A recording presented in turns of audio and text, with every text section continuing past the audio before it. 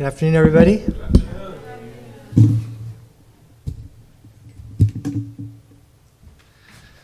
I'd like to welcome those who are joining us in person and also online. Welcome. It's always a joy for me to see everybody after a week. I'm beginning to understand why Jesus said he is the Lord of the Sabbath, but he gave Sabbath for man.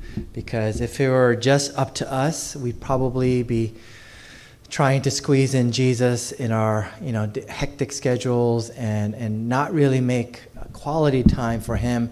But at least once a week we put everything aside and we come into his presence, and it is an act of worship. It is us saying that he owns all of our lives, not just the few hours on a Sunday. So praise the Lord for allowing us to gather. It's really a privilege. It's a highlight of my week.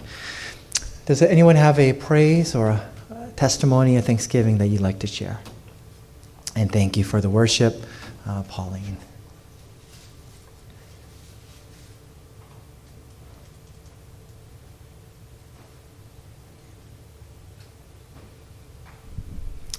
If not, let me read from Luke chapter 4, verse 1.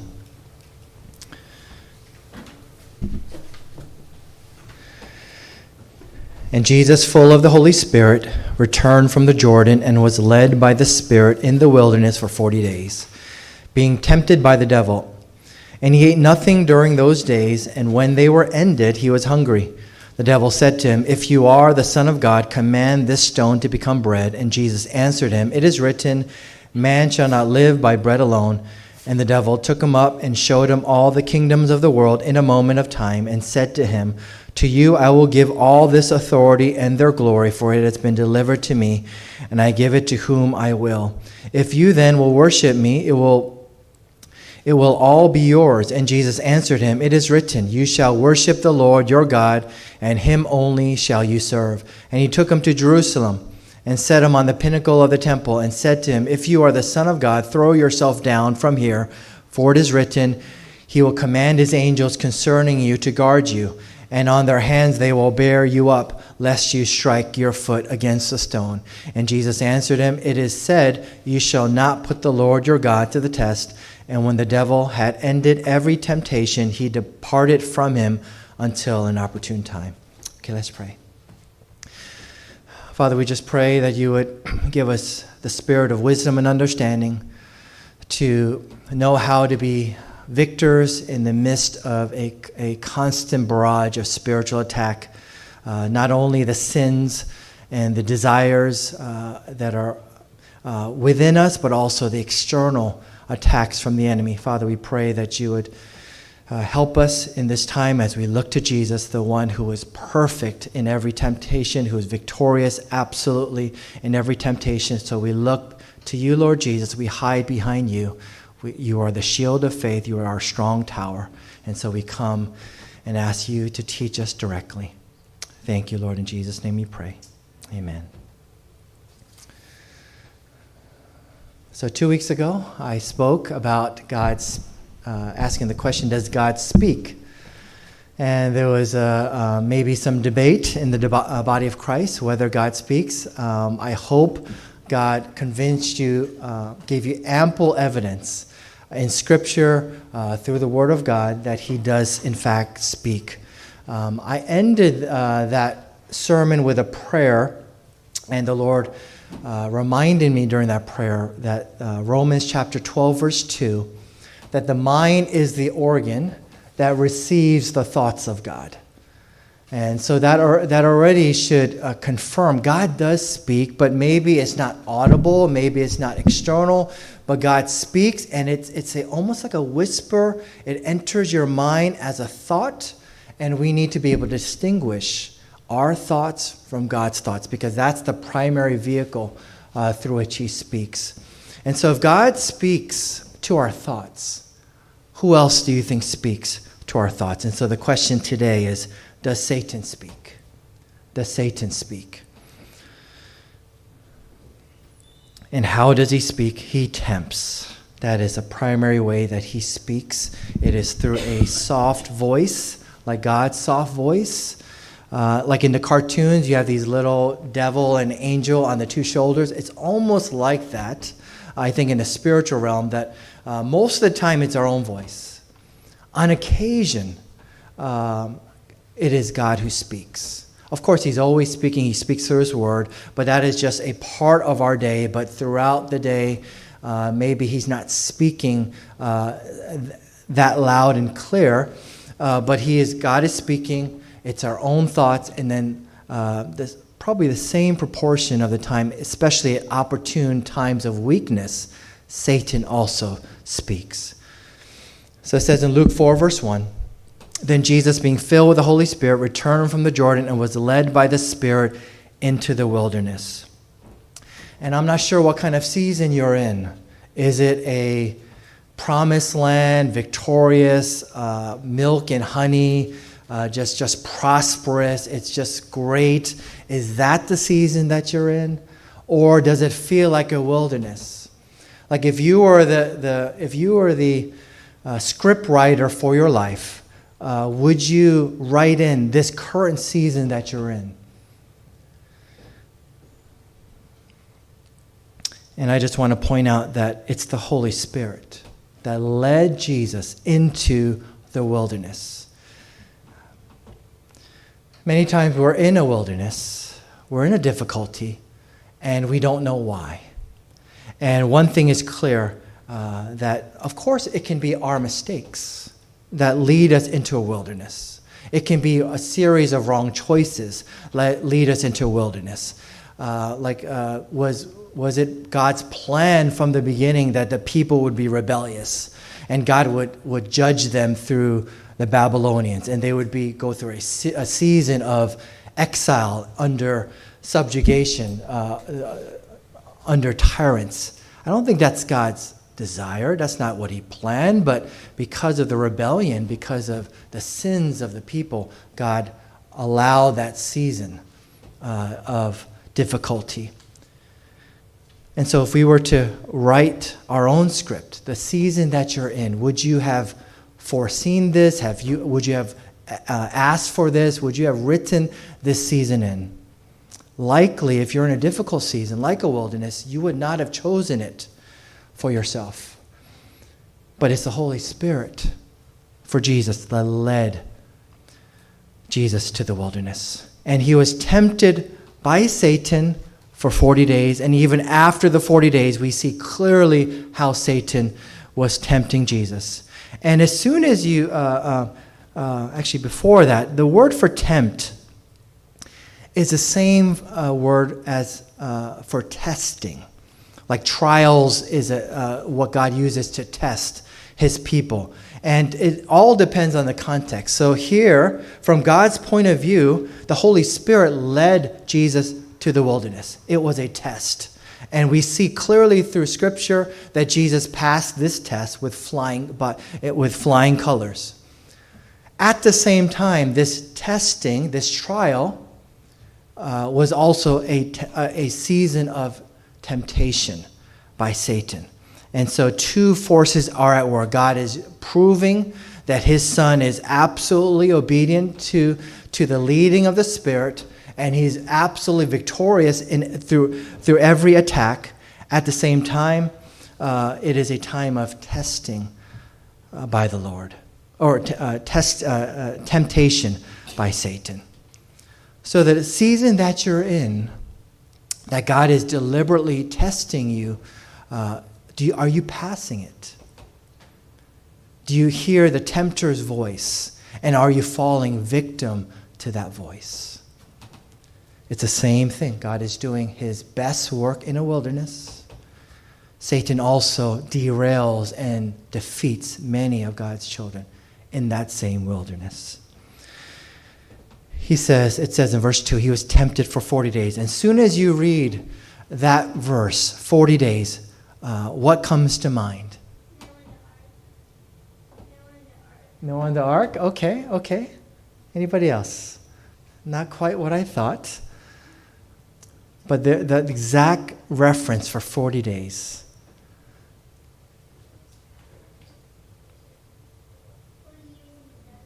40 years in the desert. Yes, that comes to mind. Yes, that's good.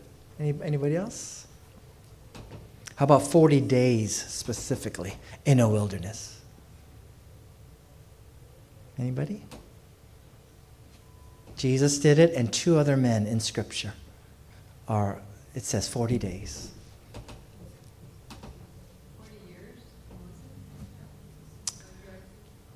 There's 40 days that Moses spent on top of Mount Sinai where he received the law. So that's in Exodus 34, verse 28. So he was there with the Lord 40 days and 40 nights. He neither ate bread nor drank water, and he wrote on the tablets the words of the covenant, the 10 commandments. And also 1 Kings 19, verse 8. So he arose and ate and drank. This is Elijah. And he went in the strength of that food 40 days and 40 nights as far as Horeb, the mountain of God. So Moses went up Mount Sinai, and what's significant about this is that Mount Horeb is the same mountain. It is 40 days, Jesus in a wilderness. It is 40 days for Moses on top of a mount called Sinai, and Elijah, sometime later, he's up Mount Horeb, which is the same mountain, for 40 days. And it's interesting, Elijah, he had just in the previous chapter experienced such a victory. I mean, he defeated 450 prophets of Baal. And you would think, okay, this is a man with strong faith. And then the very next chapter, a woman threatens to kill him. And just that one threat sends this Elijah, the prophet who is so bold and courageous, it sends him into a panic, and he flees. Is it simply Jezebel, the woman, or is it Satan who is behind it? I think it's Satan. Satan is the one who is coming for Elijah. And he hears that tempter's voice. And it's not logical. Like we look at Elijah and say, why are you like this? We saw how you were in chapter 18. You should be standing up to this woman, because it's not just Jezebel, the woman. It is Satan, the tempter's voice. It came into his thoughts, and it got lodged there. It became a stronghold. He fell spiritually, and he is fleeing. So if Moses went up Mount Sinai, Elijah went and fled to Mount Horeb. Matthew 17, verse 3, where they reappear at the Mount of Transfiguration. If you were to hazard a guess, which mountain do you think this is? It's Sinai, Horeb. It's not named, and so I'm going on a limb here, but if God is so precise in his word, I believe it's the same mountain that Moses received the law, same mountain that Elijah fled. Now Jesus gathers Moses and Elijah, the Mount of Transfiguration. I bet it's the same mountain, and Jesus is there. He is the fulfillment of the law and the prophets, as it says in Matthew 5, verse 17. It says, "Do not think that I came to destroy the law or the prophets. I did not come to destroy, but to fulfill. For surely I say to you, till heaven and earth pass away, one jot or one tittle will by no means pass from the law till all is fulfilled." So when we read Scripture, do we elevate man ever? Do we think that Moses is the man, and so he's the one that I'm going to lift up? If you do that, then there's Scripture where he fell miserably and he got disqualified from entering the promised land. And later it says in 1 Corinthians 10 that he struck the rock Jesus when he was supposed to speak to the rock. He sinned. He did not please the Lord in that act. And so maybe at some point we'll cover that. So Moses, even the great Moses, fell. We don't put our faith in Moses. Elijah, this great man of faith, he also fell. We don't put our faith in Moses. We put our full faith in Jesus, who is victorious. He is a fulfillment of the law and the prophets. So these three temptations, The first one, if you are the Son of God, command this stone to become bread. And then the second one, Satan shows him all the kingdoms of the world. And he says, if you worship me, all will be yours. And then the third one, again, he says, if you are the Son of God, throw yourself down, let the angels catch you. Two of them have the same phrase that precedes the temptation. If you are the Son of God.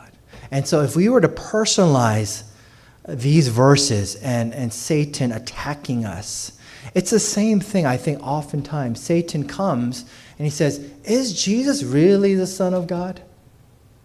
Is he really your Lord? Is he really trustworthy? He just casts a little bit of doubt.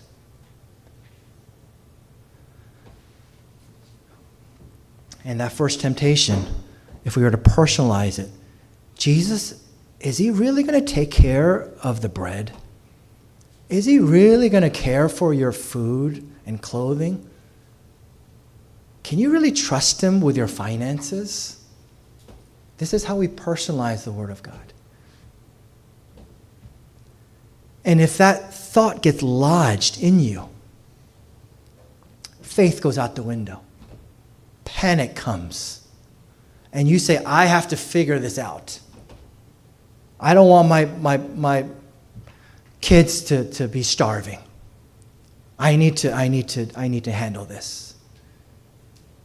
It's such a human way to think. And yet, this is exactly how Satan tempts us.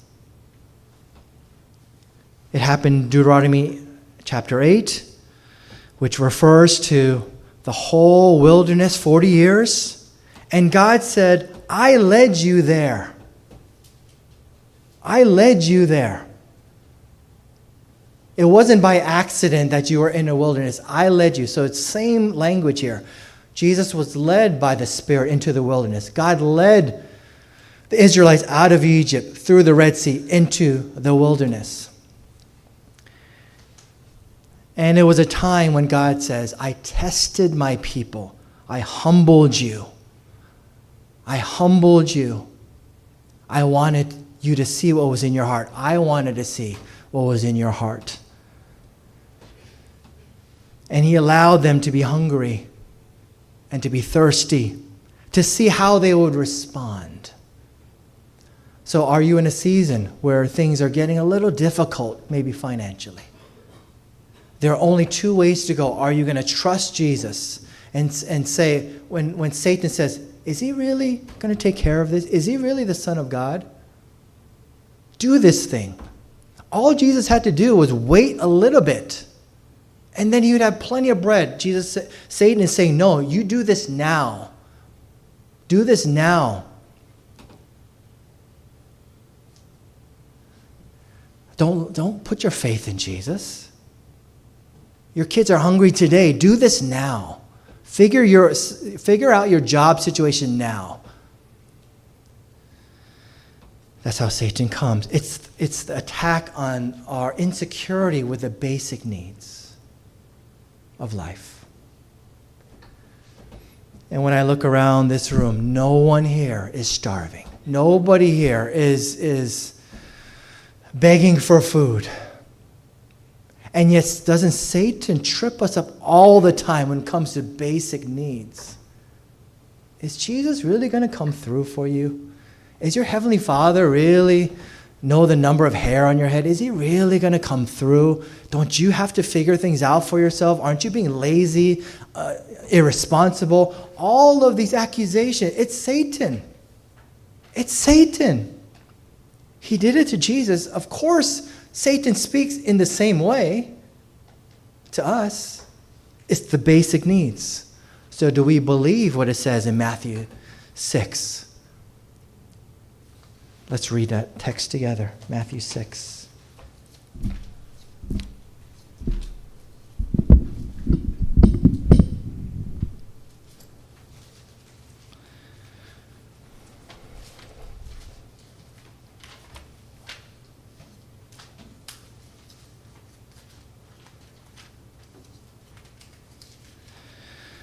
Matthew 6, verse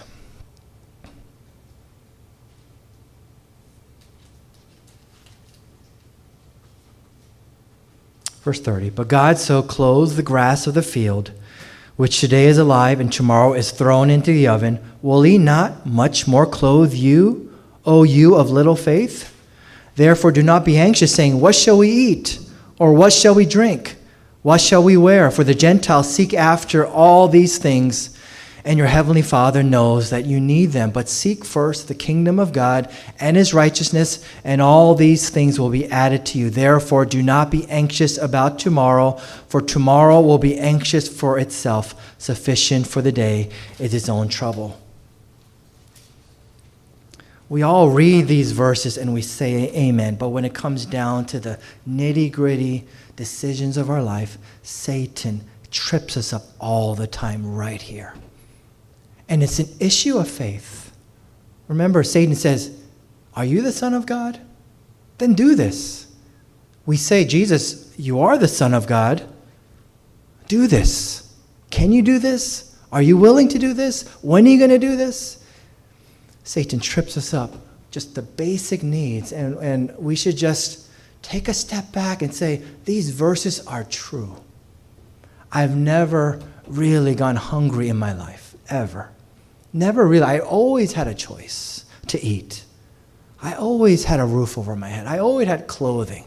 So these verses are true. Satan, you're a liar. Jesus, you are the Son of God. God's word is true. My Father is looking after me. This is how we defeat Satan. And that's how Jesus did it.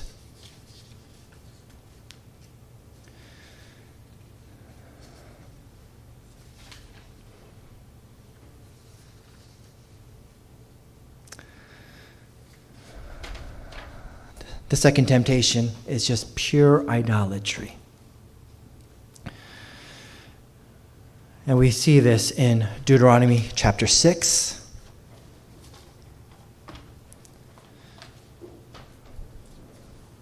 Deuteronomy chapter 6, verse 13.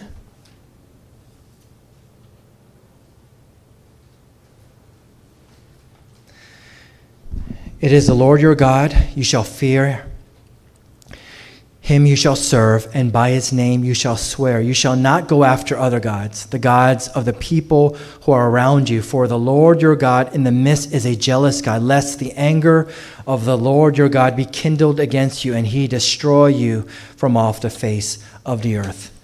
And I think here are the two temptations, and we'll cover the third at the end. The two main temptations that I see that plagued the people of God in the Old Testament, that they fell into this trap over and over. It's a tempter's trap. The first one is that my basic needs are not met. And so let's rail against God. Let's rail against Moses. I'm hungry and I'm thirsty. God, you brought me out into this desert to die. And so God says, why do you test me? Instead of passing the test, they're turning the tables. They've become the judge, and now they're testing the Lord. And the Lord is angry, and that's why they're judged. That's the first way. The second way is just they fell into idolatry. And so if there's worldliness in us, the tempter's voice will be successful, and we will fall. If we love the praise of man, if we love money, if we love things in this world, then Satan has so many ways to defeat us. So many ways. Every day when you just walk around, if you're worldly, you see things, oh, they have this? Oh, I want that. Oh, this person is famous. Oh, I want to be like that person. If you're worldly, then you're going to be tripped at every corner. So first is like just basic needs. If you're complaining that God, you led me here, but I'm not happy with this lot in life, and I'm hungry and I'm thirsty, and this boss drives me crazy, and just so many complaints. And the other way is just the things of this world are glittering. I like it. I want it. The two ways that Satan will trip us up. And the last one Satan says, if you are the Son of God, throw yourself down, let the angels catch you. And that's from Psalm 91. That's a promise of supernatural protection. And so we can claim that in times when there's a plague, when there's an attack, when the enemy's on our door. We can claim that verse.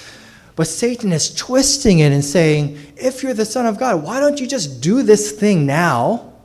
And let's see if God will catch you through his angels. And this is what it means to test the Lord. You didn't hear God say jump. And yet, you heard it from Satan. It sounds right. It sounds like if this works, yes, I'm going to be famous. I'm going to get something out of doing this. There's something for me. It's not from the Lord. It's either from myself, my flesh, or from Satan. Let me just do it. God says, that's exactly what I mean when I say, don't test me. We cannot do things just because we want to do it. We have to check with the Lord. We can't do it because Satan dangles a carrot and says, if this works, because it's in Scripture, it says you're going to be caught. That's why we can't just be biblical principle people. We have to be people who hear from the Lord. And the Lord wants to speak to his people. And if he didn't say jump, we don't jump. The three ways that Satan tempts his people. How are we victorious? It says in James chapter 4, verse 7. Therefore submit to God, resist the devil, and he will flee from you. This is exactly what Jesus did. It is a formula for our absolute victory. He submitted to God. Victory was right around the corner. Jesus had gone through the 40 days of tempting. And then we're just hearing the tail end of it. The tempter is coming out in full force. Right around the corner. There's victory. But Satan is saying, do it right now. Not the Lord's timing, do it right now. And if you're an impatient person, you will also fall. Because you want things done right now. You cannot go through the wilderness and allow the testing to complete and pass the test. It's right around the corner, perhaps. So we submit to God. We surrender. Remember, it's not our idea to go to the wilderness. Who chooses this for themselves? Who chooses a long period of difficulty when there's no food and drink? Who chooses Jezebel attacking you, and then God has to come encourage you, and now you go through a 40 days, 40 years. Who chooses this for themselves? This is God's plan for each of his people, and we need to submit to it. God's plan is tailor-made for you. And so these are not just principles to follow. This is God's specific word for you. If you're in a wilderness, you must pass the test. And you must endure the test. And it is tailor-made for you. We see that in 1 Corinthians 10, verse 12. Therefore, let him who thinks he stands take heed lest he fall. No temptation has overtaken you except such as is common to man. But God is faithful, who will not allow you to be tempted beyond what you are able, but with the temptation will also make the way of escape that you may be able to bear it. So whatever temptation you're under, whatever situation you're in, whatever wilderness season you're in, is tailor-made for you, and God is faithful. It fits you. It's guaranteed that if you do it God's way, you will come out on the other side as a victor. It's not too much. Like if we were put in Elijah's shoes, yeah, most of us would crumble. If we were put in Moses' situation, who could do something like this? Yes, our faith is not like Moses. We would crumble. But whatever season you're in, it fits you. It fits me. And God is faithful. We will. If we do it God's way, we will come out on the other side as a victor. Because he tailor-made it, he fit it, he's faithful. He didn't give something too much for us. The assignment, the season, the wilderness fits you and me perfectly. And if you do it his way, there's an escape and you can bear under it. What is the way? Jesus is the way. If we put our absolute faith in Jesus, and we see how Jesus was a victor, we hide ourselves in Jesus. That is the way to endure. We're not doing it by ourselves. We're doing it with Jesus. And Jesus will promises that if you stay with him, there is an escape. You will pass the test. And on the other side, there is a promotion, there is a victory, there is a leveling up, there is something that perhaps is just around the corner. Satan's saying, I see it also, there's victory. I want you to do this now. Be impatient, and he just feeds into our impatience. So we need to submit to God's plan, which is to surrender. We need to surrender. We need to put our faith in Jesus. We need to do this without complaining, which is so hard because the wilderness is tough. Wilderness is tough. As rebels, there is a rebellion that wells up within us. Korah is not alone. We see the difficulty. Like year after year, the same old thing. Like what? When is the season going to end? It's frustrating, I know. And the temptation to complain is right there on the tip of our tongue always. But if you give into that complaint, then that's the generation that didn't make it. The complainers. The people who lacked faith. You see what faithlessness sounds like. It's grumbling. So if we're grumbling through a wilderness, then we're losing, unfortunately. But if we can be thankful, saying, Lord, you're testing me, you're humbling me. Okay, I get it. I need to submit to your plan to change me. I can't change any other way. I have to go through it the way Moses went through it, and Joshua and Caleb went through it, and all the men and women of faith. They went through wilderness seasons, Abraham and Sarah in Scripture, all of them. They went through difficulty, and it lasted a long, long time. God is showing us what's in our heart during the wilderness. If we put our absolute faith in Jesus, that is what it means to stand. We're standing with our faith in Jesus. We're standing firm in that faith. We're not going to be moved. That's how we resist the devil. Then the tempter will flee. He will come again, of course. When we're weak, when we're under stress, he will come again. When we're having a bad day, he's going to come again. But what do? We submit to God's plan. We do it with thanksgiving, hopefully. We put our absolute faith in Jesus because he is victorious. In him, we are victorious. We stand there unmoved, and we come out on the other side. There is victory. We've passed the test. That is what God wants to do.